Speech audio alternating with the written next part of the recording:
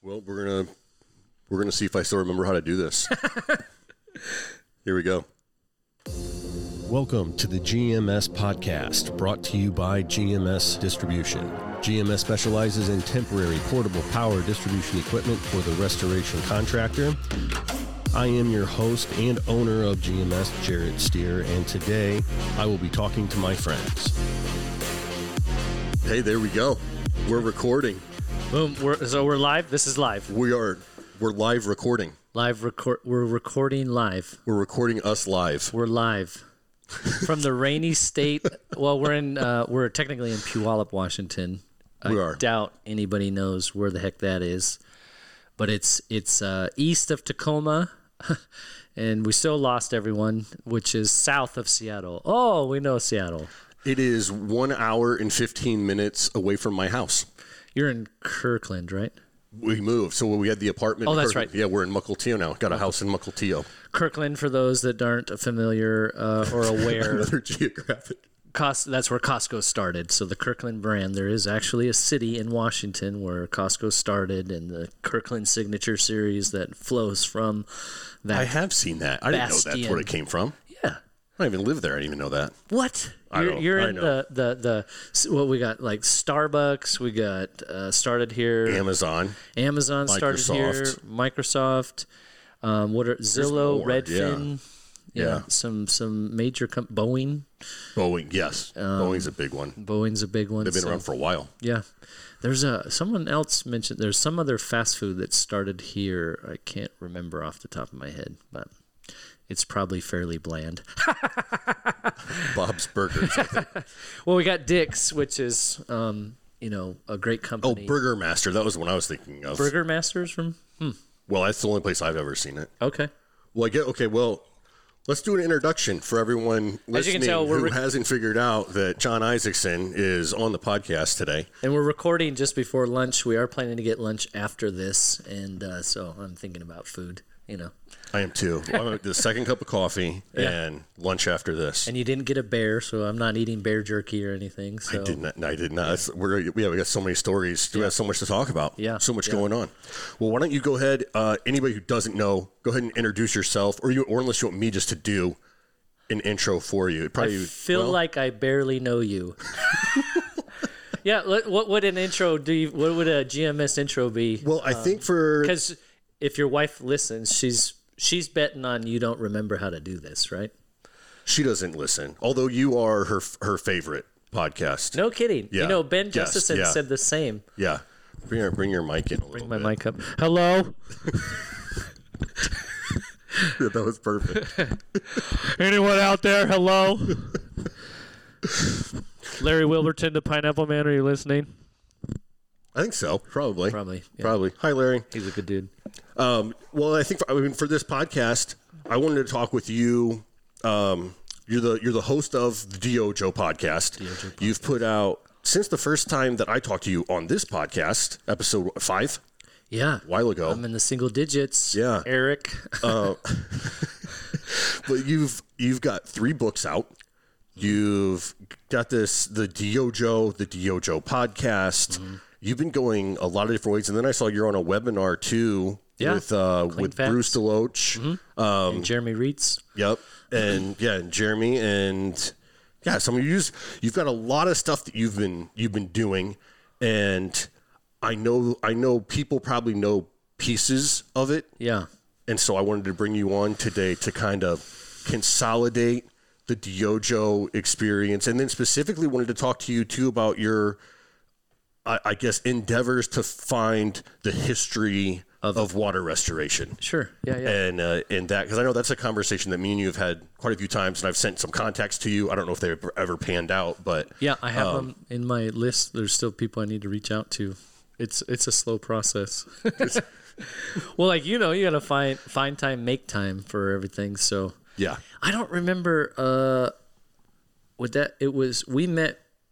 Was it pre-COVID or during COVID? We met when I was working at the abatement company. It was pre-COVID, like just before, because we recorded in December of 19. Okay. It was just before, and so I don't think I had released the book yet. Then no, you had just started. You talked about it. Yeah.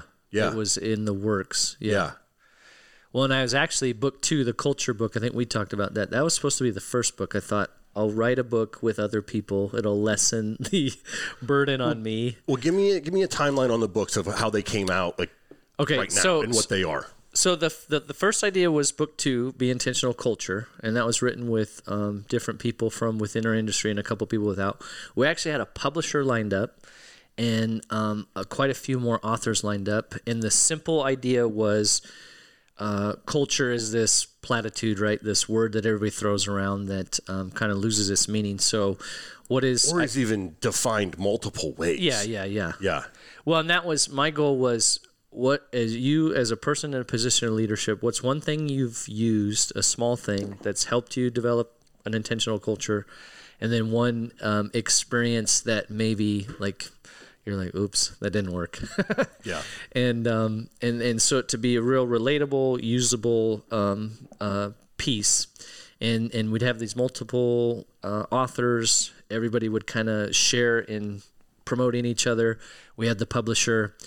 And then the publisher had to drop out, and that took 2 authors with it. And so then I didn't think it was fair. I knew I needed to self-publish. I was going to go it's Kindle Direct Publishing is the Amazon route. Okay. And so I was like, well, it's not fair for me to experiment on a book that may impact other people. So gotcha. I knew the book I wanted to write was the Be Intentional Estimating. Michelle Blevins, when she was at R&R, I wrote an article, The 10 Commandments of Xactimate Estimating Success.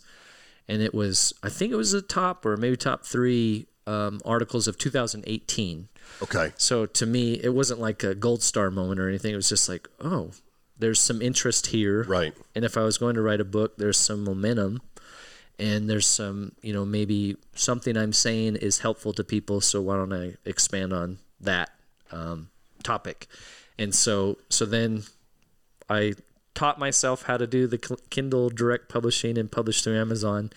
And once I had some bearing on that, then that's why book 2 was released shortly after, not that long after. There was some editing and those kinds of things. But so book 1 came out first, I believe. That might have been February of 2020 or something like that. I think it was early 2020, late 2019. That's something. I think it's early 2020. Yeah. And then book 2, I think probably the same year, if not the beginning of 2021. And then just not that recent, or was it October? I think I released the book 3, the So You Want to Be a Project Manager. Okay. And then I'm working on Lisa Lavender, who was a contributor to book 2, the culture book, approached me about creating a course from book 1, Be Intentional Estimating. And so, interesting. I didn't know about this. Yeah. So then for me, it was, okay, there's parts of, Tony Canis, who wrote Ensuring Millennials. I'm sorry, I'm messing that up.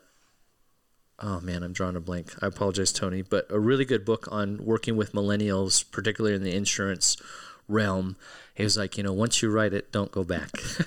Okay. And so I've tried to. So when Lisa approached me, is it a course based on the book, a course based on a revised version of the book, or a course based on like all new content?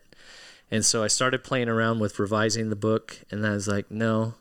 I want to leave it be. It is what it is. And I think anybody that's ever written an article or put a podcast out or any creative outlet, right, there's always like, well, I could have done this or that. But it is what it is. Yeah. And so this next book and accompanying course is How Not to Suck at Estimating, Habits for Better Project Outcomes. So you're starting to build a series of books and courses to go with the books? Well, or is it just these 2, or is there another one that you're thinking about? Where, like, kind of, what's your big picture idea of this area of? If I could sit in a room and just write articles and books, that would be fine with me, right? Okay. So the problem is there's people like you in the world that don't read, right? That's true. Which is actually inaccurate. You've read almost all of my books and given me really good feedback. So yeah. But to be honest, I've probably read. I don't read a lot. Yeah. So it's not something you set out to do for books fun. In 2 years, and 3 were yours. So I don't read a lot of books. Yeah.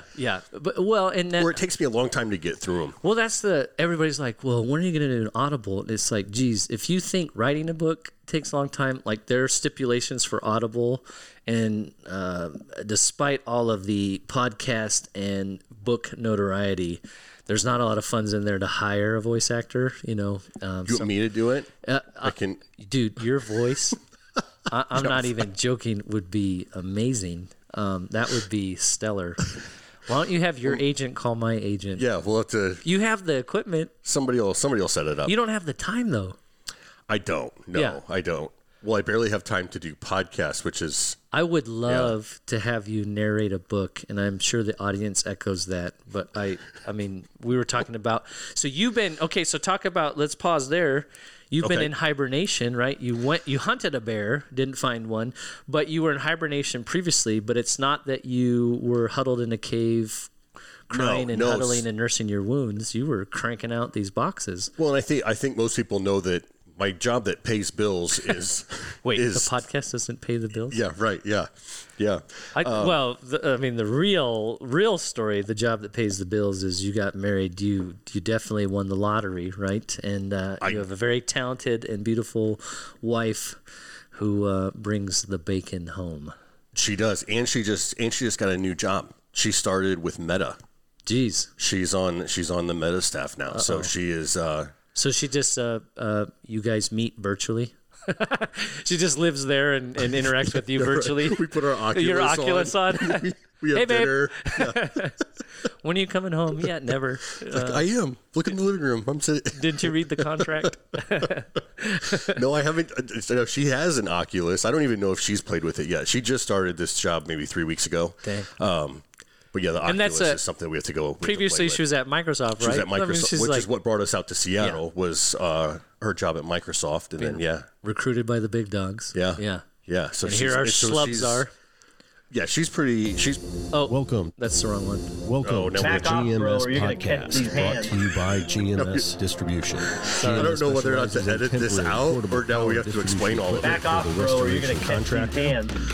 I am your host. I wish there was a way to turn the button off once you hit it, because you just have to wait for it to end. I will be talking to my friends.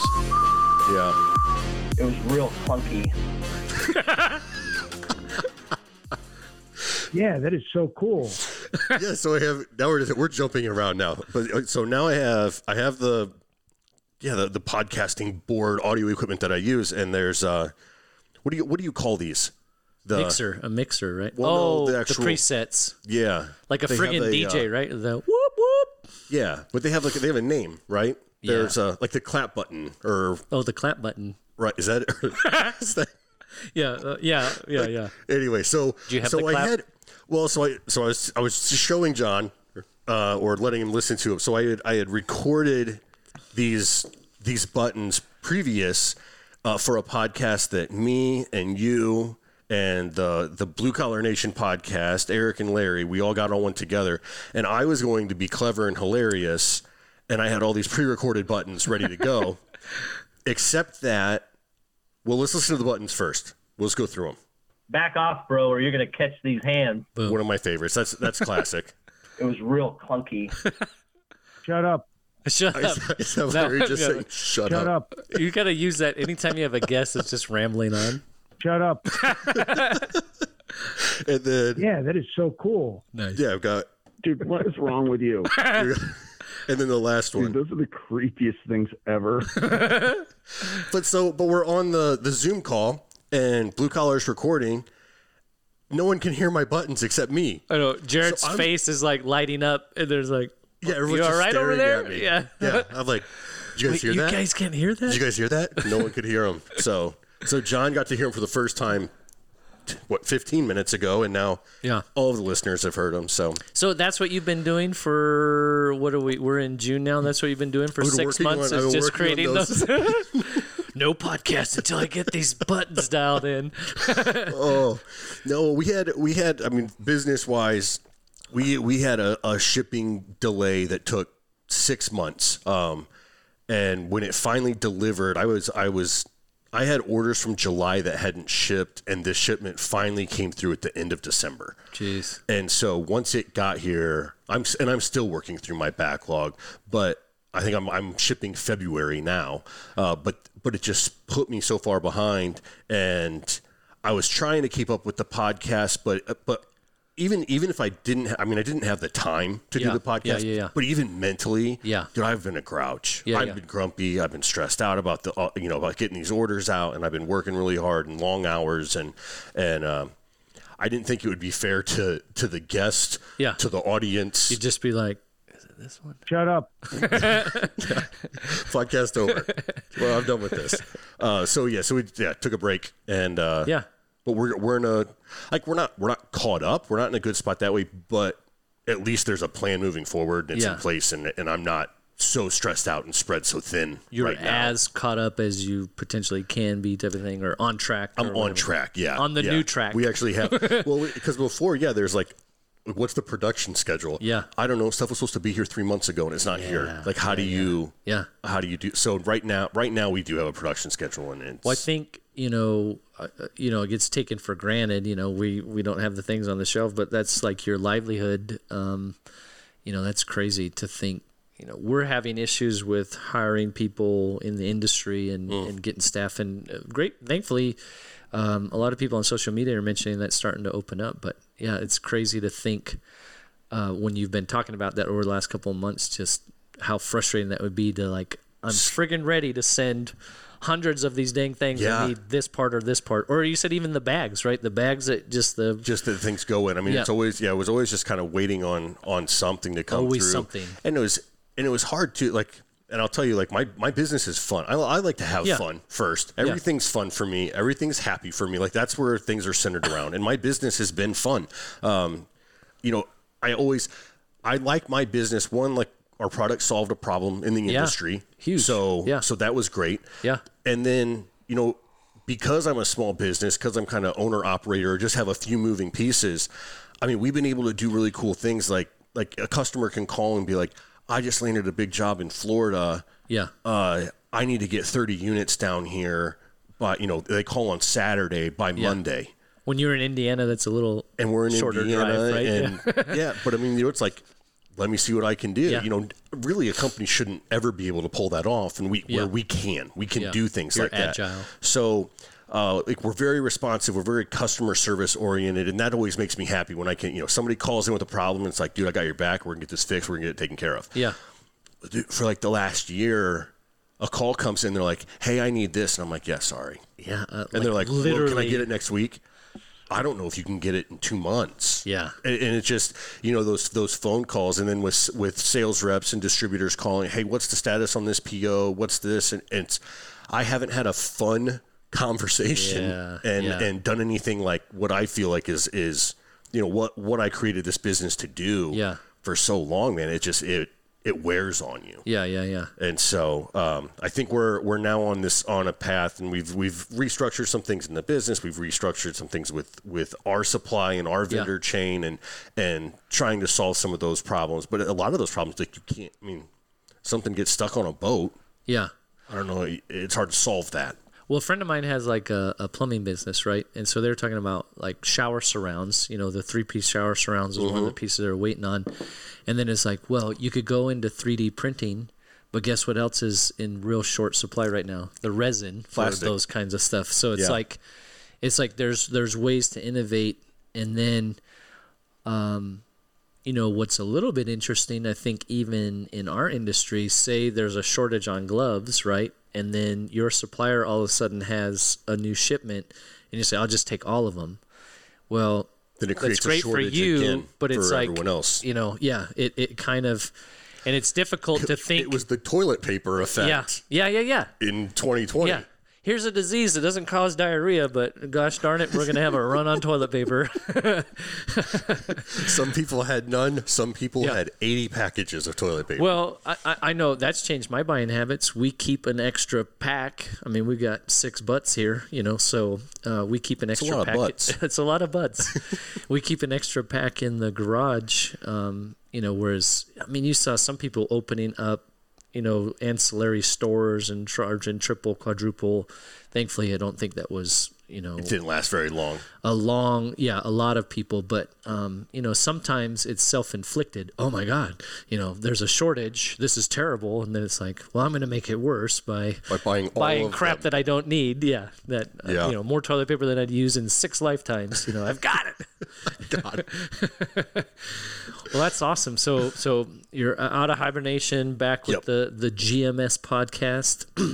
Sponsored by GMS Distribution. Shut up. Sorry.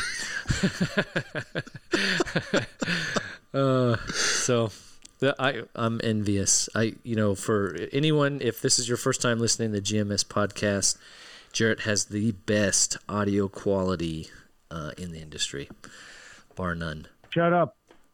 Yeah, that is so cool. So I appreciate that. Yeah, no, it is fun. It's good to be back.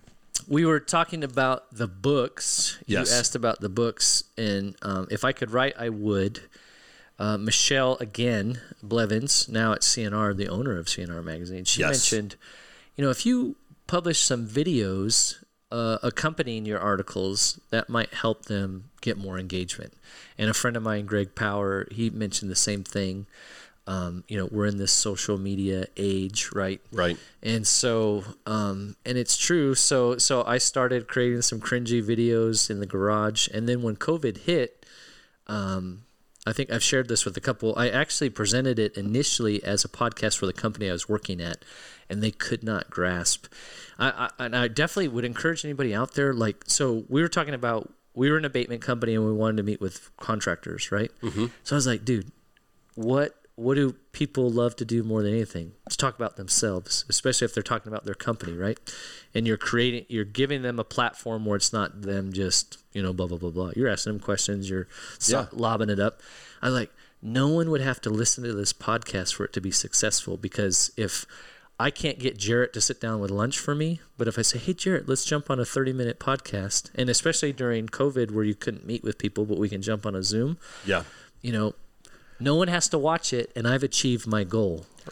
Well, and I think, echoing what you're saying and even following up on it, I remember when I talked to, because I have some marketing people that I bounce things off of, and we try to do, I always try to, have some marketing focus for the year, whether it's trade shows in the trade show booth, or maybe it's YouTube videos, or maybe it's the website, or And we were kind of like, what's going to be this next year? And I said, I think I'm going to do a podcast. Yeah.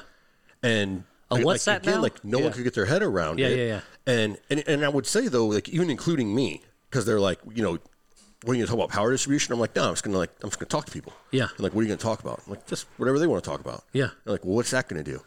I don't know. It's like, yeah. Well, who's going to listen to it? I don't know. But I think I think it'll do. And now what it has done, now that you do that for a while, and what you were talking about as far as opening doors, yes, there's been people on the podcast where maybe I can't get them to return a phone call for GMS distribution or power boxes, but they'll talk about whatever it is. I send them a message like, hey, GMS podcast, would you like to be a guest? We can feature this, we can talk to you about how you start. Bingo. And yeah, it's a lot easier to interact with people, with some of the key people or people that I was trying to get in with. It's opened up those doors just by having the podcast. And the podcast has done a lot more too. One, I was even talking about, it's educated me. Yeah. Too. Yeah. When you start looking at, and you're doing this, you've been podcasting long enough too.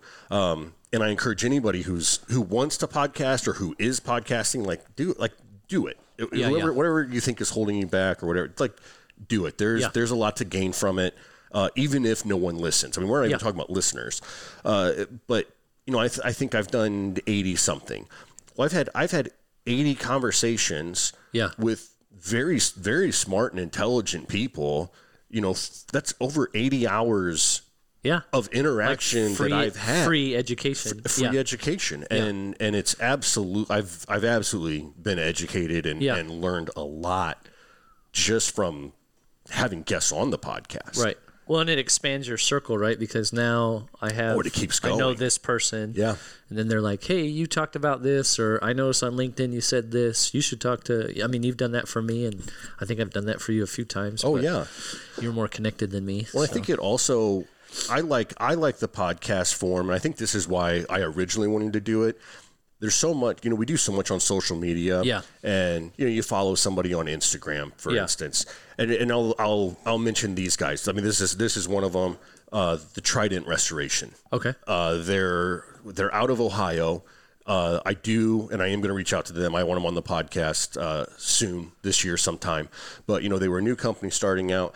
But I guess what I'm saying is, if you follow Trident Restoration on Instagram, they post some pictures, and they post some pictures of jobs, and you like them. Yeah. Who is Trident Restoration? Yeah. So now the podcast is another way to deliver. Like you could see my picture on Facebook, and you could like it, or you could see a comment that I made, but actually to listen to somebody for an hour and go, oh, this is who that person is. Mm-hmm. This is where they came from. This is why they're doing and choosing to do it. It gives you such a better feel and just just a better connection with actually who they are, that I think it then even makes those social media quick posts mean a lot more. They stand out more. Sure. Yeah. You understand more of the heart or the people behind it, right? It personifies or personalizes it. And at the same time, if you don't want to listen to this, then turn it off. Yeah, easy. It's fine. Easy, right? So which you really get to pick. You choose and pick what you want to listen to. As it relates to the DYOJO podcast, there's plenty of people, oh, nope. Nope. Dude, those are the creepiest things ever. Jeez, Eric, stop interrupting. Yeah.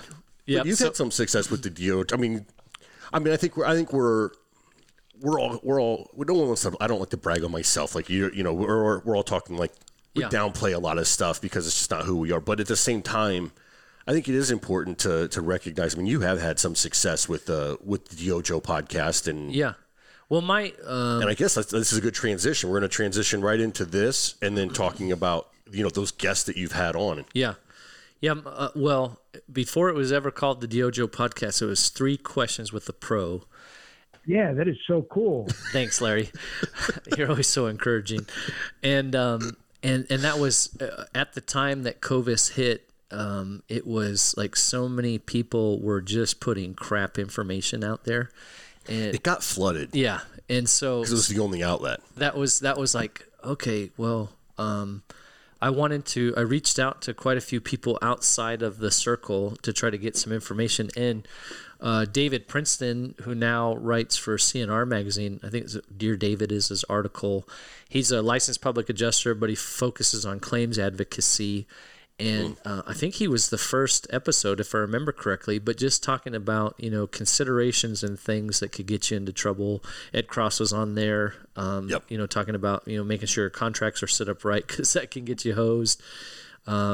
Ray Titman, who's a lawyer on the insurance side, those are some of the first guests, and just presenting kind of more of a robust, but now those people, I mean, I'm on speaking terms more with Ray. I can contact him and get information from him, and we've talked about some other collaborations, but, I consider both Ed and David to be close friends now, and those are early guests, and it's like this, right? You get a sense for somebody maybe on social media, or even too, a real good thing to do is if you're like, I'm not sure what that person's talking about, send them a private message and say, did you mean it that way? When you said whatever you said, that, cause it's hard. They're different mediums, right? Like, writing a social media post, writing a book or an article, speaking on a podcast, and then even being in person live, right? There's you don't always realize there's so many different nuances. And an example of that, there's this program called Otter AI. And you can take your podcast and it'll literally transcribe it into text.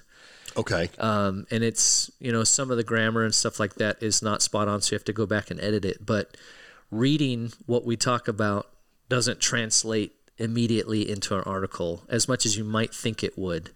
And so you know, there's an art to each of them, right? And then like if I just sat here and read the book, like that might be entertaining if it was audible because that's what you wanted. It wouldn't be the same transfer of information, you know, as reading the book. So it's really interesting just thinking about if you get into podcasting, and a couple of people have reached out that are thinking about it, and it's like, yeah, there's plenty of room. Yeah. And just, I think the most important thing, I had conversations with somebody this week about a podcast and another person about writing articles and those kinds of things. It's almost like, learning to play music. I tried in high school and I was unsuccessful, but you know, one of the reasons you do cover songs, right, is it's not just knowing the notes, but getting the feel, and you start to dissect, well, how does that make you feel? How does that come together? And so there's an element. You start developing your skills from there too. There's an element of imitation that is good, but it also educates as you go through the process. And like you're saying with the podcast, you're listening to people and you're like, man, that's really good. But it's important to your experiences, your background, your mindset and habits. Those are the things that make your voice unique. You know, there's really not. Rachel Stewart, who wrote Unqualified Success, and you've had her on, and I've had her on my podcast. Actually, when I was hesitating to write the book, I had a call with her, and I said, man, I just don't know if I have enough unique information to give that would make a book interesting. And she's like, there's really no new information, right? The laws of physics, there's no matter's neither created nor destroyed. There's not really like this, nobody's like opening the universe and dropping this, you know, it's just, maybe you got a different take on it, or your way reveals it to a new audience, right? And so, but it's important to not just be regurgitating, you know, I just watched a Gary Vee video and now I'm just word for word regurgitating just saying what Gary Vee, right? It's like, hey, I believe this, and I was watching this Gary Vee video, which supported what I thought and also made me think about it a little bit differently, you know? And so that's interesting, right? Like if you're just going to regurgitate to me what you saw Gary Vee talk about, or any number of talented people, I'm not trying to knock on them. Yeah. It's just not interesting. But if you're saying, but even at that though, I mean, I like Gary Vee. I do. I listen to, I haven't listened to him quite as much recently, but yeah, there was a time where, I mean, Gary Vee was probably my most listened to, content that I took in. Dude, what is wrong with you? I hit the right one. But Gary Vee was your favorite. Yeah, you modeled your whole life after Gary Vee. But I recently saw a video. Listen here, Garrett. What you need to do on your podcast, what you gotta do. What you gotta do? You gotta go to a garage sale. If you don't go to a garage sale, what are you doing with your life? So maybe you've seen it. Have you seen the video of Gary Vee reacting to the people impersonating Gary Vee? Yeah. Oh my gosh, that's hilarious. That's pretty funny. Yeah. My son Caden does a really good Gary Vee impersonation. You got to work 18 hours. Go to the garage sale. Sleep? Who's sleeping? Find it for $2. Sell it for $3. That's $1. Do that 1 million times. That's $1 million. Like, just breaking it down. Yeah. No, that's good. So the podcast. So that, I mean, like, you didn't have a plan. It sounds like we're similar in that I'm not so much a planner where like I just plan my whole life out. I kind of more see like, I think maybe I can see, maybe is this the way you do it too? I can see an opportunity. I can see the potential, right? Yeah. And then I go for it. And actually the catalyst was like Michelle's input, my friend Greg's input, and thankfully, to your credit, I think I reached out to Eric and Larry, and I don't remember, I think they may have been guests on my podcast, but I reached out to you and I said, how are you doing? I know how to do the YouTube. I know how to record a video on my computer poorly and throw it onto YouTube. What are you doing for podcasting? You told me you were using Anchor, which is paired up with Spotify, right? And then it is now, And then you told me you spent, $365,000 on this motherboard, and I was like, "Well, Jarrett, I don't have that kind of money." No, it's a Rodecaster Pro. Is what I'm using. Rode. Gosh, Is it Road A? This Uncivilized Podcast. No, I don't know if you're being serious or not. I don't know. I have no friggin' clue.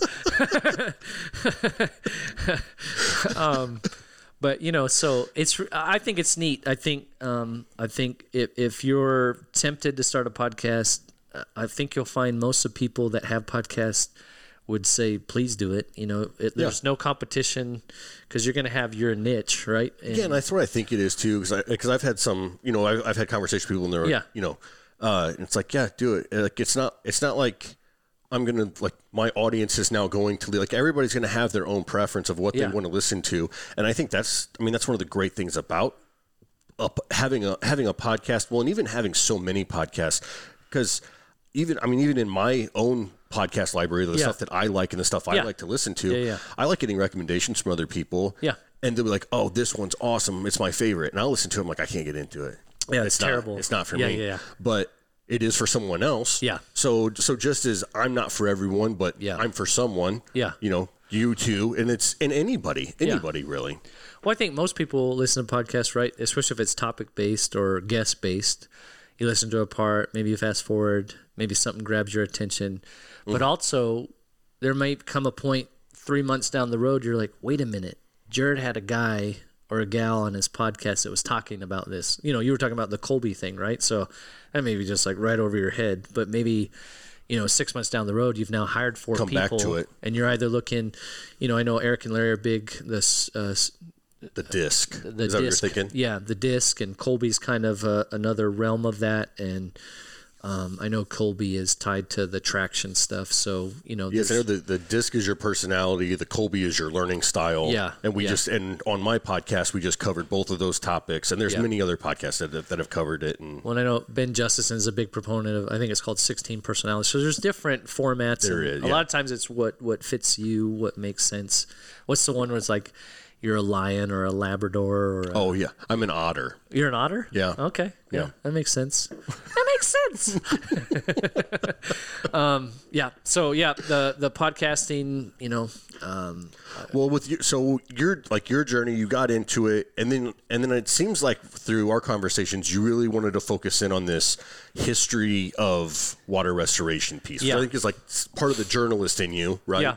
And you started going down that road, and I know that you reached out to me. I gave you some contacts of people that I thought maybe be able to help. But who, I guess, kind of consolidating all of that information that you've picked up and learned over the last year, 2 years, who have you talked to, and kind of what is that story? Yeah. In your words now, compiling everything after you've had the interviews, what is the story for the history of restoration?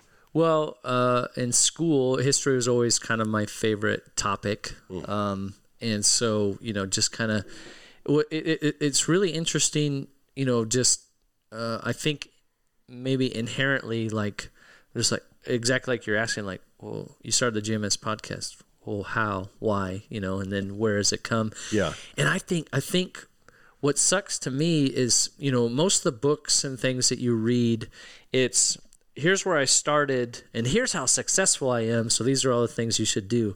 And there's this piece in the middle, right? That's the interesting stuff. Like, man, I got my teeth kicked in here, and here. I made this mistake that almost tanked everything, and this is what I learned from it. Because I think people are hesitant. I was at a conference a couple years ago, and the speaker said, we learn from our victories, but everybody else, especially if you're in a position of leadership, learns from your failures. Like, it humanizes you, right? Like, if you're managing other people, it's important to share not just what I know now, 20 years into the industry, but the reason I know this is because when I was in your shoes and I was 3 years in the industry, I wrote this estimate and I put, this language in there, and man, I got slapped so hard, Yeah. And it's not, when you get to a point where you have something to share, it's not because you're smarter or better than anybody else. It's just, man, you don't know all the stairwells I fell down, all the times.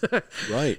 I put myself in bad situations and had to dig my way out of it. And so I've always tried to, like, okay, so what's that middle piece? And so history, our industry now is, billions of dollars, right? But it started out like not that long ago. Yeah, not that. I think Lloyd Weaver, I think it was in the 50s in North Dakota. There was a massive flood, and he took the centrifugal air mover out of an HVAC furnace, right, and said, "Hey, that blows air. I need to dry this house." Pull it out, put a cord on it, and now we have an air mover, right? And then he developed his, and Claude Blackburn developed his, what became Dry-Ease. So can you get like a little background on these? So who is Lloyd Weaver? So I was fortunate enough. Lloyd Weaver, unfortunately, has passed away. But I was able to talk to two of his sons and a grandson not that long ago. So I'm working on Pete Consigli. If you're interested in history, Pete Consigli, the global watchdog, the global restoration watchdog, he is an active contributor to IAQ Radio. Okay. The OGs of restoration podcasting. They podcast every Friday, Cliff Zlotnick and Joe Hughes. And so Pete wrote an article, I believe it was in 2007 in CNR Magazine, and the theme was like the Mount Rushmore, the four faces on Mount Restoration, the founding fathers. Very cool. There's Lloyd Weaver, who for all intents and purposes is credited as the founding father of water damage. You've got Marty L. King. He came out of cleaning and developed a lot with fire. He developed a lot with RAA and the CR program. He's the guy that created the CR program. Okay. One of the leading guys there. And so that's kind of the fire realm. Cliff Zlotnick, his family, so they created Microban, not the Microban that you see included in all the products, but the Microban that we used for a long period of time in the industry and a lot of different chemicals. One of my favorite, 99, I believe, was out of his camp as well. So he came out of that side, the chemicals, developed the Unsmoke House, and then got into water damage as well. So he's water, fire, a real innovator. Okay. So Lloyd's kind of an innovation and practitioner. Marty was more like on the education side and developing a lot of those aspects, professionalizing the industry. He was a big driver of that. Cliff is like a mad scientist, so he'll go into his lab and figure it out. And so Lloyd and Marty have passed. Cliff is still with us and regularly is the co-host of the IQ Radio and attends still industry events. And then Claude Blackburn developed or created Dry-Ease. And his first product was, have you ever seen those little blue foam blocks that people put under furniture when they clean the carpet or whatnot? Yeah. That was his first product that he created. And he was worried that somebody would basically steal the idea and start manufacturing it differently. So he got into manufacturing, creating air movers and dehues. They became the largest, Dry-Ease and Phoenix are the two largest products, drying equipment and air movers and air scrubbers. And he sold that several years ago. It's now part of the Legends brands. But that was here in Washington. We had a drying house up by you, Bellingham, or not Bellingham. They're in Burlington. Burlington. Yep. The other B. Yep. And he was pivotal in just a lot of kind of innovating and driving things forward. There was a time when fire was, cleaning and carpet cleaning was the biggest. It was the driver of our industry, the main voice. So if you went to an industry event, a lot of it would be around carpet cleaning. Right. And then fire became a big thing because that was with insurance companies and those kinds of things. Because a lot of the water would be just the carpet cleaners would clean it, maybe set a fan or something like that, or just let it dry out. We suck the water out, just let the house do what it's going to do. And so it's interesting to think like the S500, the IICRC S500, the water damage standard, was first published in '94. We didn't have and the first revision or when it became really popular was, I believe, around '99. So it's really not that long ago. We still don't have a fire standard. They're working, I think it's S740 or the S700 if I remember correctly, and I recorded some at RIA this year on that. But for the longest time we had the S500, and then the S520 I think was maybe early 2000s if I remember correctly. It's pretty. I mean, it's pretty crazy how new. Yeah. How new it is, how fast it's grown, and I guess like exponentially the speed. I mean, in the education side of it too. Of, I mean, and I think of it. I mean, just to kind of simplify it, I talked to Barry Costa, who in his lifetime they used to pull carpet out of the house, take it to their shop, hang it up, dry it, reinstall it. When I started in 2002, we still had the hanging racks, and we still would try to remove it as one piece and then hang it. Oh, really? Yeah. Even then, yeah. To then there's now still some value. Well, it's like to now where you have these flood houses and all of just like Chuck DeWald and his E3 and like how it's come from. You hang it in the garage to so much drying in place and really understanding the science behind it and creating atmospheres for drying and I mean, it's pretty unbelievable how quickly this industry has progressed. Yeah. It's exciting to see where it's going to go, too. Yeah. Well, and that's what's exciting. I'm most familiar currently with like Lloyd Weaver because that's some of the content I've been putting together and editing. But we did start, I'd like to give a shout out. Pete Consigli is our resident, what am I saying? The guy that oversees and looks and kind of reviews things, but propertyrestorationhistory.com. I haven't posted in a while, but, so if anybody has stories, articles, video clips, people to suggest, I've got a few pages built out. Please remember, as I'm doing all of this, I'm still a restorer by day, so I have a 9 to 5. And then trying to write these, Lisa's really beating on me. She yells at me every day. When is this freaking course going to be ready? And I tell her, back off, bro, or you're going to catch these hands. So if you're listening, Lisa, she'd probably kick my butt. But yeah, so yeah, I think what's the saying? Those who don't know history are doomed to repeat it. Mm-hmm. The funny thing is, like, even as advanced as the industry has become, at its core, it's still a very simple industry. Where did the water come from? How far did it go? And then what is our plan to address that? And then how are we going to demonstrate that we achieved the goal that we set out to achieve? And in that, as we track it, if what we thought we were going to do isn't working, how are we going to adapt, right? I mean, it's just, it's wet. Get it dry. Yeah. Or it got smoke damaged, get the odor out, make sure you go through the proper steps to ensure you got all of the odor out. If there's mold, well, what are we going to do to remove it and make sure it doesn't come back, And then the business I'm in right now, we focus only on repairs. So it's like, what do we got to do to communicate to the insurance company? This is what it's going to take to restore them to pre-loss conditions and then make it happen, Right. So it's a very nuanced and complicated industry, but at the end of the day, it's a simple process. Well, so through your conversations that you've had with some of the either the founding fathers or around the founding fathers, what is there anything that stands out to you? Any moments where there was a big change that you could see that was done, or even just something that you were told you were like, oh my gosh, I had no idea. What's funny to me is there is a propensity to romanticize history, right? To where like, oh, these guys, they were creating the industry out of the goodness of their heart, and there wasn't any conflicts, and there was never issues. All of them have shared, all of them that are alive, Cliff and Claude, have shared at various points people, misunderstood or judged their intentions, when they're trying to move something forward.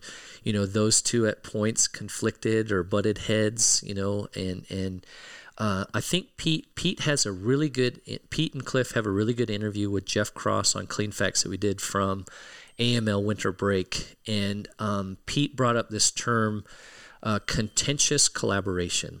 And I love that word. Contentious collaboration. Because, like, at the end of the day, I mean, you brought up E3, right? There's a lot of people right now that don't agree with that, think it might be the worst thing ever. And there's a lot of people who are like, this is amazing. It simplifies everything. Yeah. And the truth is probably somewhere in the middle, right? Not everything works for everything, and nothing is a silver bullet. I think that's what anybody should take away from anything. It's like, if somebody tells you there's the magic juice and the silver bullet, they're lying.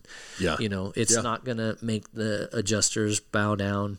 And, there's a lot of things that we do, I think, like the S500 and things like that, where it's the right thing to do to professionalize the industry, but you're also arming not the enemy, but the other side to say, oh, you didn't do this, you didn't do this, you didn't do this, And so... Well, this isn't still so much, and I don't know because I'm not a restorer, but I would have to imagine like so much of it is still, well, I guess I can't, I mean, not that I have to imagine it. Anyway, here's what I'm getting at. Is the S500, like, is it left up to some interpretation, or is it very, very strict and standardized? No. And I can go back to, like, my electrical code. Like, we have electrical codes that say, this. But those are regulatory, right? Like, yes. If you don't follow it, there's fines and potential you don't punitive pass. And damages and things like that. So those are compulsory. Our standards in our industry are voluntary. They're voluntary standards. So... like you can get sued based off of the standards, but it's not like a regulating body is going to come in and say, well, you didn't follow S500, so this doesn't pass or you can't move forward. And there's a lot of argument in the industry whether we should follow more of the electrical or the plumbing, where we have established apprenticeship and stuff like that. And so thankfully, right now, RIA, the Restoration Industry Association, is our trade association. It's the largest one in the industry, and then you've got the IICRC, which is like the certifying body. For a long time, they have not been working together. There's been friction and schism, and now they are. And that goes back to that contentious collaboration. We may not see eye to eye on everything, but what can we do for the greater good? Right. And that gets tricky because you and I may disagree on, well, I think this is the most important thing, and I think. Like with the RIA, the Advocacy and Government Affairs Committee has done a really good job of saying, we think there's two ways to approach something, right? This is the biggest issue and we're going to put all our resources in that basket, or maybe we have some low-hanging fruit and we want to get some victories and some momentum. And so deciding that, think about what we've got, thousands, there's probably 20 plus thousand, I don't even want to guess. Thousands and thousands of restorers, right? And the idea I think a number I heard was 60,000. I was thinking of the companies. I'm sorry. There's like 20 or 30,000 registered companies or something like that. Okay. But it's tens of thousands. But the idea that you can get, 10 of them in a room and they're all going to agree on something is low. But the standards process has shown that's consensus, right? Those are consensus based. So it's not the top best practices. It's what we can agree on are the baseline. These things should be done.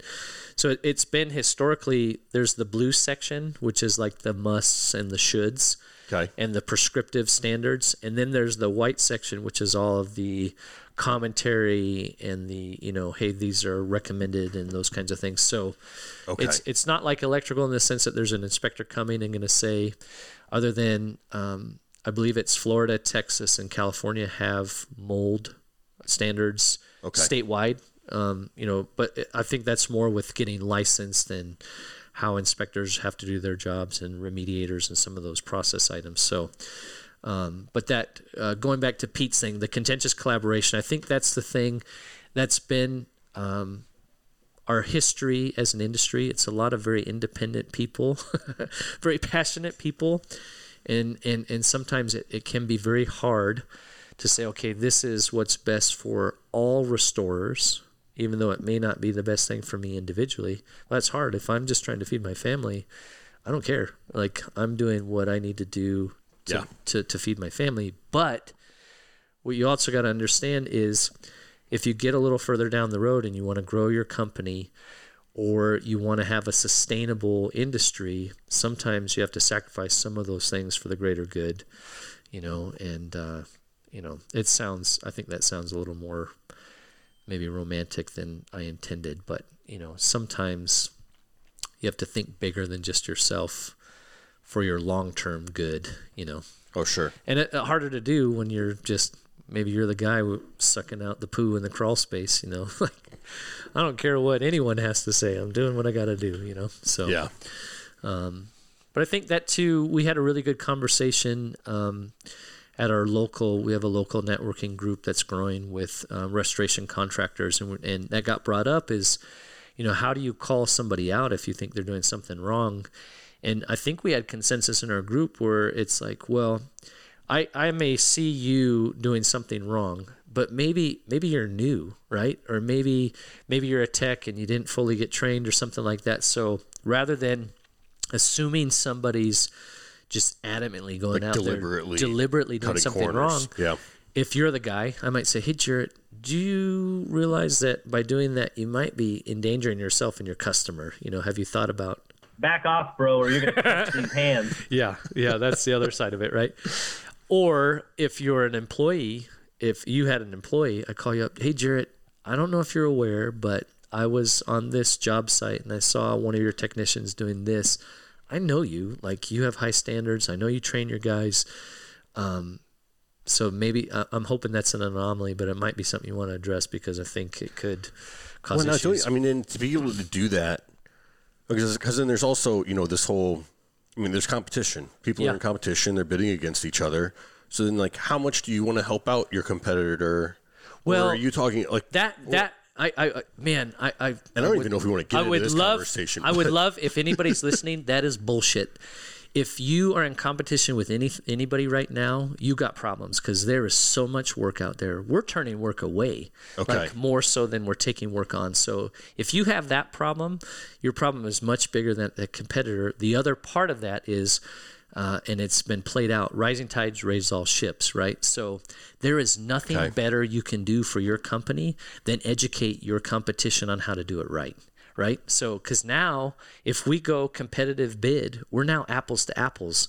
It's not me saying I need to do the right thing and it's going to cost $9,000 and you're like, you know, well, I'll do it for $1,200.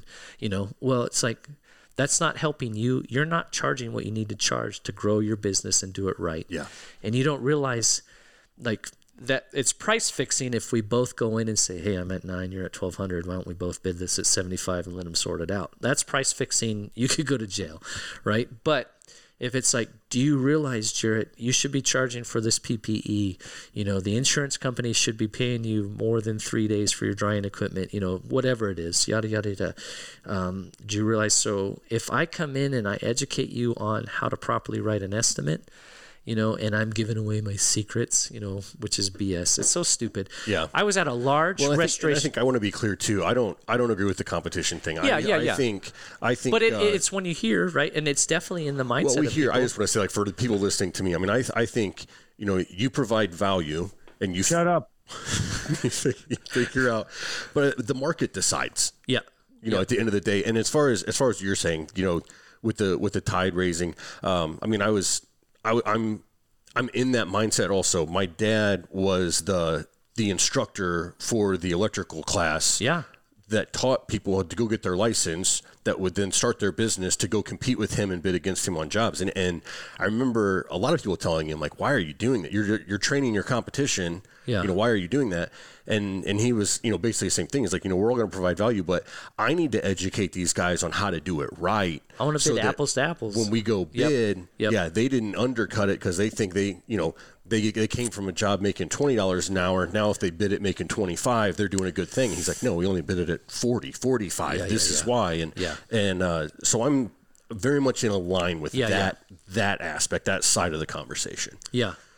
Well, and that's, I mean, you know, Ben talks about that with, you know, his estimating class. I know Chuck and Chris talk about that with their training, you know, and, you know, there's really, there's nothing better than at the local level, you know, get together with your local competitors, right?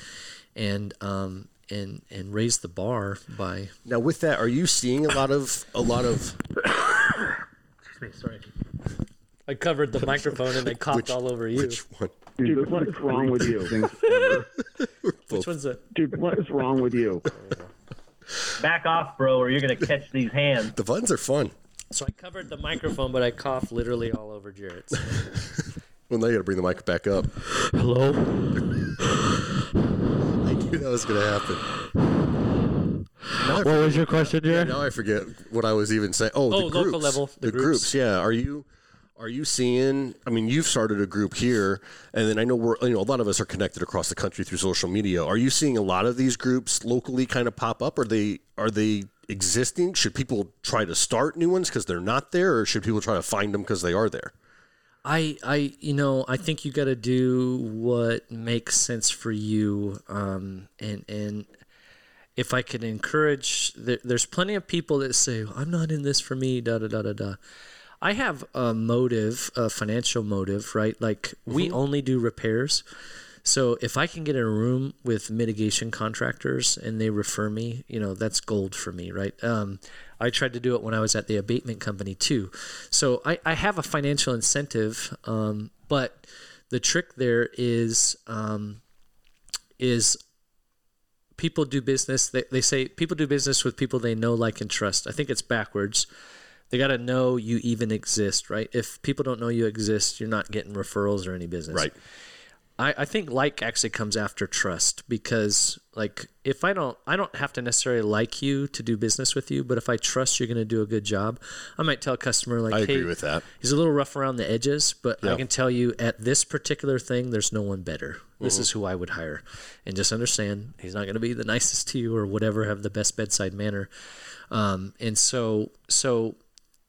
But when it comes to the group, and I think you've been around to some of the early meetings, that's not why I'm there. If we create value, and I really do believe too, if I know who you are, it makes it a lot harder to talk crap behind your back, right? Because it's like, oh shoot, Jarrett's got a family. He seems like he's a pretty good guy, And from what I talked to him, he actually views the industry pretty similar to me, and I think they train their people, so there's just a lot of value in getting, people together in a room. I think you have to guide the conversation because it can turn into a bitch fest real quickly, right? We all have a lot of complaints and a lot of things that we don't like, but that doesn't move things forward. So, okay, great. You brought that issue up. What can we do locally? And maybe even if we need to send feedback to some of the national organizations to say, we need help, or we need to do this. This is an issue. Identify it and start. Yeah. And so I am seeing, I'm hearing more about it. I think the biggest obstacle is a lot of people don't have the time, right? It's tricky to set aside the time. So we meet once a month. This month we're moving it to, I think it's like 10 to 11:30, and then our host is going to bring lunch in, so maybe some people stick around and have lunch. So hopefully you'll come. I looked at the calendar. I'm not going to come. I have my Vistage group meets that day. What's from 9 Vistage? to 2. It's a coaching coach. It's a nationwide coaching group, and something that I just joined. A lot to help alleviate the stress and pressure that I was under. I didn't know, in the business the last couple of months. But yeah, I joined there. So we have a group of 8 other business owners that meet, and then it's led by a business coach. We meet once a month. And in the group, there's 4 other manufacturers. So that's been really beneficial to me to be able to ask them questions and how they're doing things and how they would navigate something. Other manufacturers in non-competing fields. So correct. Yeah, that's cool. So that's been really good. And then I also get a one-on-one with your business coach once a month. And then you also, you're a part of now the Vistage Network, which is 27,000 people, big right now. And for one example, and this is. Actually, I don't know if I'll have to edit this out. But so in this group of 27,000 other members, and I'm in a manufacturing group to where even if I have a problem sourcing a material or any manufacturing question, you can pose it in the group. Now, marketing ruins everything. You are going to get some salesy stuff back, but at the same time, they've got to get a return on their. You're going to get some good feedback too from some people, and it's very easy to.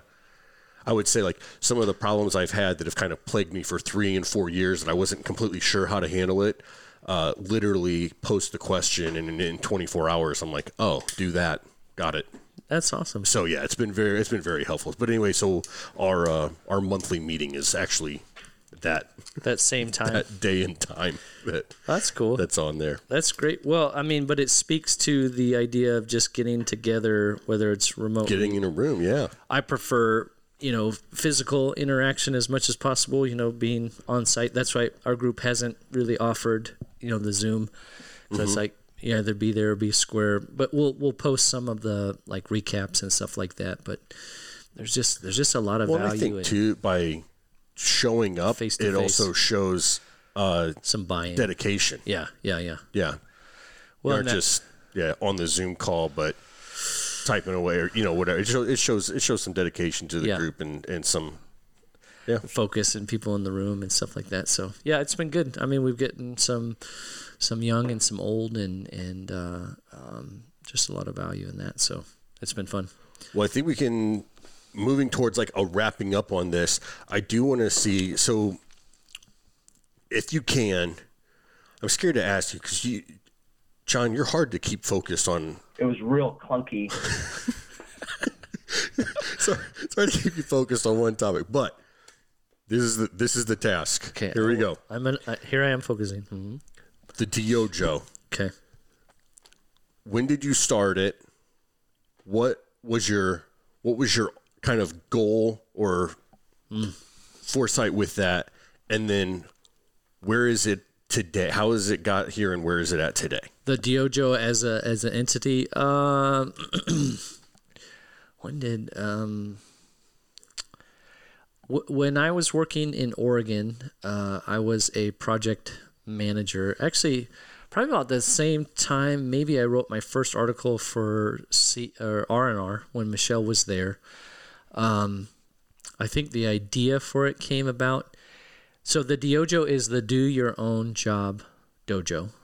And the idea there is the best thing you could do on a team is to do your job.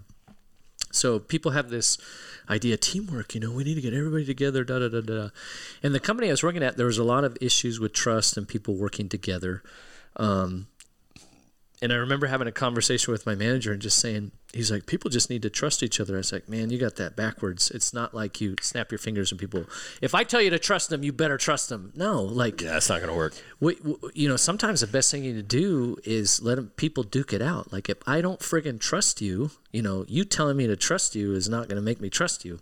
And I remember I was sitting down with probably one of the worst people I've ever worked with, and he was talking to a customer. He's like, I'm a trustworthy person. People really trust me. I have so much trust. That's the very first red flag. Yep.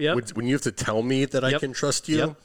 Anytime somebody leads with something, red flag, you're not that. You're probably the opposite. So anyways, we were talking about on an organizational level to build trust. It's like, no, and trust comes down to at work, something so simple. Do you do your damn job? So if you do your job and I do my job, I may not agree with all the ways you go about it, but I know, okay, Jarrett does his job. It's done. Yeah. And John does his job. Maybe I fail, maybe I screw up, but I believe to the best of his ability, he tries to do his job. That's the foundation for trust. So if you want teamwork, that's where you focus. Do your damn job. Yeah. And maybe you as the manager or the leader, maybe people don't trust you to do your job, and that filters down, right? And so you got to take some hard looks at that. So that was kind of the idea. Those were things I was implementing in our own team, and was successful in creating a team within a team that trusted each other and worked for each other. It's just crazy when people move from trust to now then that's where you had something that impacted your ability to do your job that was outside of your control, like the supply thing or something like that. And maybe you're saying, man, is anyone going, an example here, I've got so much crap to do. I don't have time today to go to Gig Harbor. Well, one of the other PMs says, I'm going to Gig Harbor. What do you need me to do? So it's like, those are those little things that teamwork, together. Right? Yeah. To where it's like, you're not asking me to do your job or cover for you. You're just like, man, today I need help with this, and that, I think those are those flares of teamwork that can really help. So that was kind of, I guess, a long story of the idea and the concept of the Dojo. So I started writing. and just trying to, really share out of some of the experiences I had that I felt helped build some teamwork and some camaraderie and turn our team around.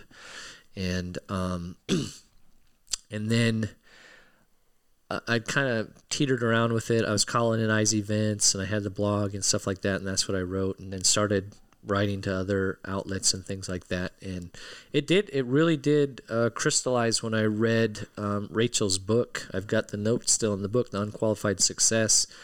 I was like, I think I'm branding wrong with IZ events, whereas Diojo, if I could create a logo, and I kind of sketched a logo, and I think that's something people can maybe gather around. If I have something that's going to be of value, I think that's the name and maybe the brand that could potentially carry, right? Mm-hmm. And so not in any way thinking like, I've got to, just add water and this is going to be successful. But if I were going to try to put my stake in the ground, that's the name, the image, and everything that I think would be helpful. And so, and so that, I guess at heart, like I enjoy writing, and if I could only write, I probably would.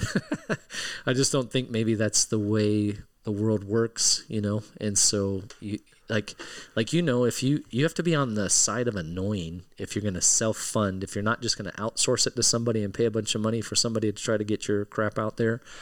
You're always going to be on the verge of being annoying. Yeah. And that's well, I think there's always I don't know the one saying, it's like you should do what you love. Yeah. It's that's great if you can find that. But at the same time, there's jobs and there's hobbies. Sure. And, yeah. And a lot of times they don't overlap. So it's one is like, I'm great at building power boxes. Do I love my job? Yeah. Can I not wait? No, I'd rather go hunting. Yeah. I'd rather. Yeah. But I can't turn hunting into my job. It's like, no, that's so. Yeah. There's a little bit of a separation there. So that maybe like writing. I mean, obviously it's a hobby of yours for sure. But I like that you're able to now transition that into some of your work too. Yeah. Well, I think there's a lot of years of, contributing to R&R, CNR, and other clean facts, those kinds of things, and then publications outside of that for free, right? I did initially started doing some of the, the Fiverr or whatever, where you get paid a little bit of money to write articles for other people. I learned from those experiences because I learned how they wanted the information formatted and, how they wanted to appeal to the bots and stuff like that. And so you learn from every experience. But I think that's, if you have one of those hobbies that you think you might want to turn into a business, there's no barriers right now. Like, aside from like wanting to be a brain surgeon, you can. I got you.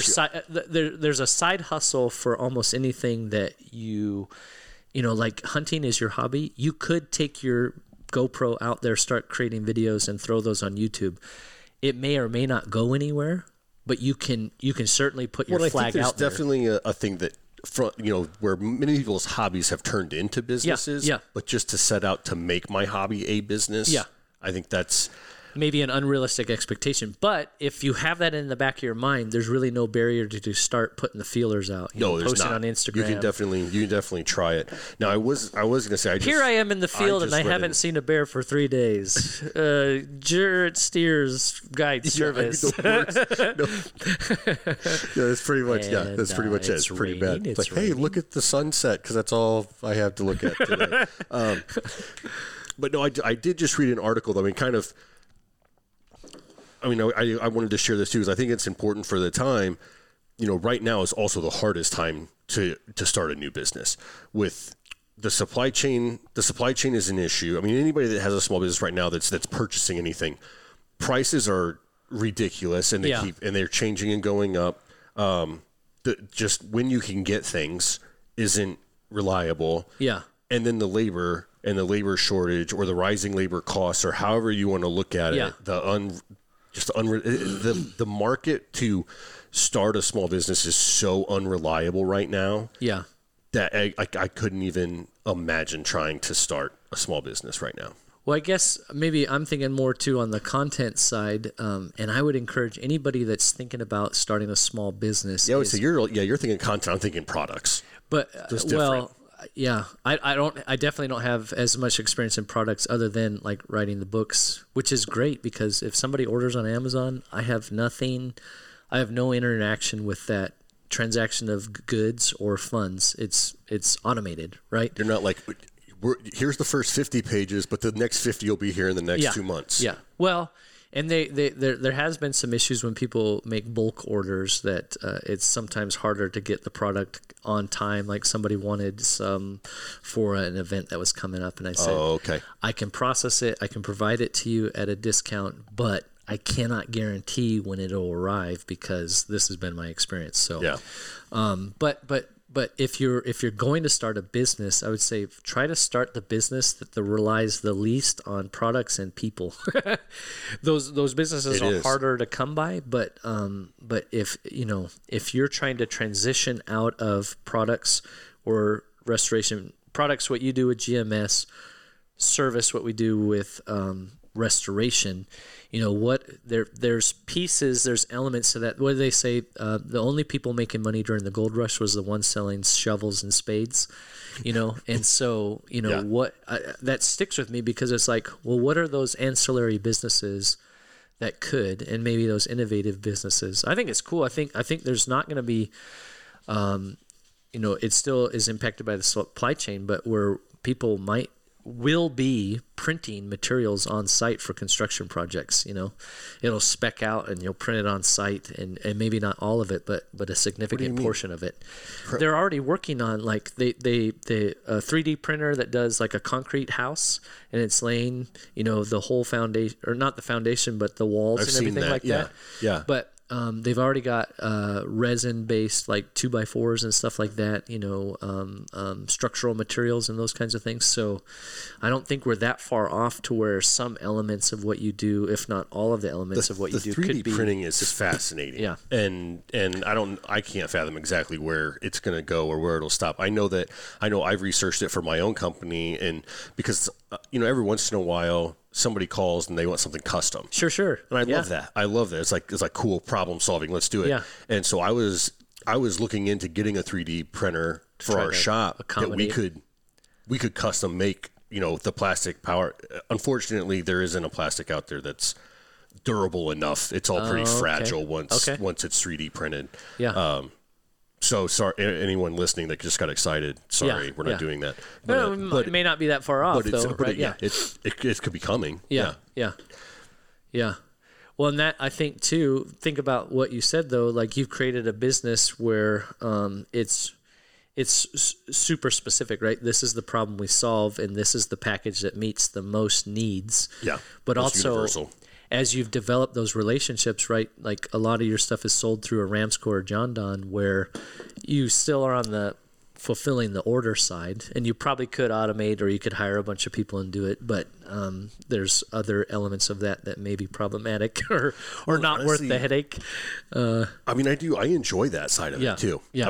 I really do. And now I guess I could.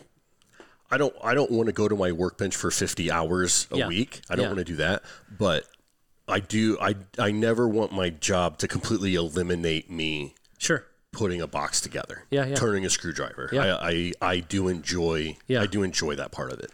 Well, there's two ways to make money, and maybe we close with that. But like, if you mentioned the small business owner that, hey, I was making $25 an hour working for X restoration company. I'm gonna go to work for myself. You know what I'm paying myself? $30. 30. Yeah. You know what I'm charging? $30 an hour. You're dumb, right? You don't understand business. You may be a good technician, good at the skill sets, but so if you want to pay yourself $30, your company needs some money, so you need to be charging probably at least $60. Your overhead. But then you need some. Yeah, you're gonna have your overhead, even if it's small. Even if it's small now, you need to charge enough to what you can grow into where you want to be. Now, if you want to be the solopreneur, and you're only going to pay yourself, you still need to be charging probably at least 60, if not more, because you got to be able to set aside for retirement, because, in 20 years, you're not going to be able to be doing what you're doing now. There's a whole other side of that too. And I think I would also encourage people, and this is what I do too. You know, there was a time even in my business where, yeah, it was like how, like, what's the very minimum we can do things at, and like crunch the numbers. What can we get it down to? You're just hurting yourself when you do that. You're really putting a lot of strain on yourself to even where now, if I go into a project and it isn't something I've done before, I'm not 100% sure. Yeah. You know, I'll pad 10, 15%. Yeah. Yeah. And usually I'm very, like 90% of the time, I'm very happy I padded that 10 to 15% because something came up that was unforeseen. Yeah. And when you're, I mean, especially your owner operator, I mean, me, one person right now, or other just small business, it doesn't take much. Yeah. It doesn't take much of a mistake to go, like, I mean, who can swing a $10,000 mistake in a month? Yeah. But is a $10,000 mistake out of line? I mean, no, that happens all the time. Yeah. So I think that's another important thing that I think people miss when they're, you know, you're saying, well, I'm making 25, I could go out on my own and make 30. Yeah. It's like, and you're like, no, you should be charging 60. And I'm like, and then add 10% to that that's at minimum. Yeah. I mean, because you got to pay the bills, and even if you don't have the shop and the fleet, you've got to factor that into your plan. It's coming though. Yeah, and then your profitability, you know, at the end of the day, at the end of the year, you want to have some money set aside for research and development and growing your company and those kinds of things. So regardless, you need to charge more, because either you need to charge to build into what you're going to need to do to hire people and start spreading out the responsibilities, or you need to charge enough to where you can regularly be putting money aside so that you can hopefully retire one day, right? With a retirement piece too. I mean, John, me and you could talk for 3 hours. I don't think anyone wants to listen to us. It was real clunky. Shut up. But yeah, I mean that retirement piece too. As I get older. Yeah, I mean, what are you, like 65 now? Yeah, 41. But I mean, my son's 20 years old. Yeah. And I'm trying to talk to him about retirement, and I slide it in every once in a while to a conversation. Like, hey, have you? Yeah. No. Yeah. A year and a half has gone by, like nothing. And I don't blame him, because when I was 20, I had some people talking to me about it. I'm like, yeah, okay. Yeah. I'm gonna go buy wheels for the Corvette now. Shut up, boomer. But yeah, I mean, it is anyone listening to this who isn't planning for retirement, doesn't have some sort of plan already. I encourage you, start looking into it. It's very important, and the older you get, you know, you're losing out on some very valuable time. To start those investments and get those going now to provide for your future. Yeah. Well, and two, if you're starting a business or in a business, man, you know, write some articles, definitely write some blog posts for whatever your website is, and create little stupid videos on Instagram or TikTok, you know, or whatever. TikTok, you know, I haven't got into TikTok yet. Yeah, well, I mean, you're 41, so I mean, do you even have a smartphone? Probably got the flip phone with the large buttons, right? I scroll through the 5 to get to the K. Those are the creepiest things ever. You're still, you gotta, some of your listeners probably don't know what that was like, right? Not having a QWERTY keyboard, is having to click a button 3 times just to get the. Well, I think I remember I talked speaking of my son, and then I remember this story too. I think he was watching Home Alone. I think that's the movie it was. First one? First one. So it's old. And doesn't at some point he gets out a Walkman and is like playing some music? Yeah. Oh, he's like dancing. Yeah. My son, who has an iPod at this time in his life, watching, he's like, "What is that? What's that?" And I was like, "Oh, it's a walk." He's like, "I want one of those." What was? Good luck. Well, Star-Lord has that in the Marvel movies, but I think it was a VHS tape, and my kids were like, "What the heck is that?" And I was like, Yeah, you guys. Blockbuster was still around when they were little, you know, and but not to where they're old enough. Maybe my oldest daughter probably, she's 19, so about the same age as your. Yeah. She probably remembers going to Blockbuster, but you know, It's crazy because people don't. I mean, that was quintessential Friday nights with your friends, right? Or even with your family. Like, can we get 2 movies? You know? Right? Yeah. Hey, okay, I get the It's new. only 99 cents. Yeah, if I get the new one, it's $6, but I can get 3 for the 99 cents, or they'd run the deal, get the new one, get one for 99 cents. And you're like, yeah. And you spend an hour just like looking at all the titles that you looked at last week, turning the boxes over. This is an important decision. Let me see if it looks the same. Yeah, it does. And now, and then it was like, even if you rented a movie that you hated, you have to watch it because we spent the $7 or whatever. Yeah. And now it's like, you're on Netflix or whatever, and you're like, this just sucks. And then you just skip. Next. Yeah. I know another one that stands out to me, again, watching a movie, and in the movie, they roll down the window, but with the crank. Oh, yeah. And my kid's like, what are they doing? Yeah. That's how it used to be. Yeah. Yep. Oh, it's funny. Well, cool, man. Did we accomplish what you wanted to accomplish? I think so. Jarrett's back. Did you have a good time? No. Okay, well then yes, I absolutely. Shut up. Yeah, that is so cool. Yeah. Oh, man. Well, dude, thank you. It's been fun. Now let's go get some lunch. Okay. Sounds good. We're going to Jack in the Box. Okay. No. Not. No. I haven't been to Jack in the Box in a really long time. About the only thing I like there is those like 99-cent tacos. I think they're more expensive now. I don't think it's literally like the Kraft cheese with like who knows what it is meat. I remember. I had one on my antenna, the Jack in the Box, that just the little ball. Okay. I had that when I was in high school, because then Jack in the Box, it was good. History. Yeah. Washington, Jack in the Box. I believe when I was in grade school, I think we were one of the first. There was like an outbreak of E. coli in Jack in the Box. Remember that was a big deal? There was 2 scandals in Jack in the Box history. Sorry, Jack in the Box, if you're listening. There was E. coli that broke out in like Linwood, Washington, and then they got caught, like, I guess, using like kangaroo meat or something like that.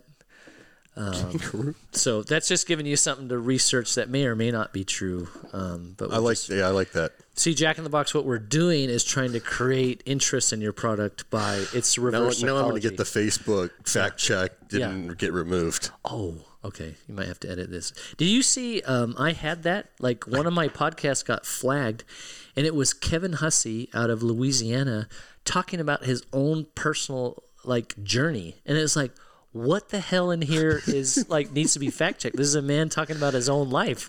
I was like, Kevin, apparently somebody in Russia knows more about your life than you. Yeah. That was early on. So people are in there just taking down the JoJo podcast. Yep. Well, you mentioned journalistic background, and it's like I was accused earlier of not being very fair, and I just want to be clear.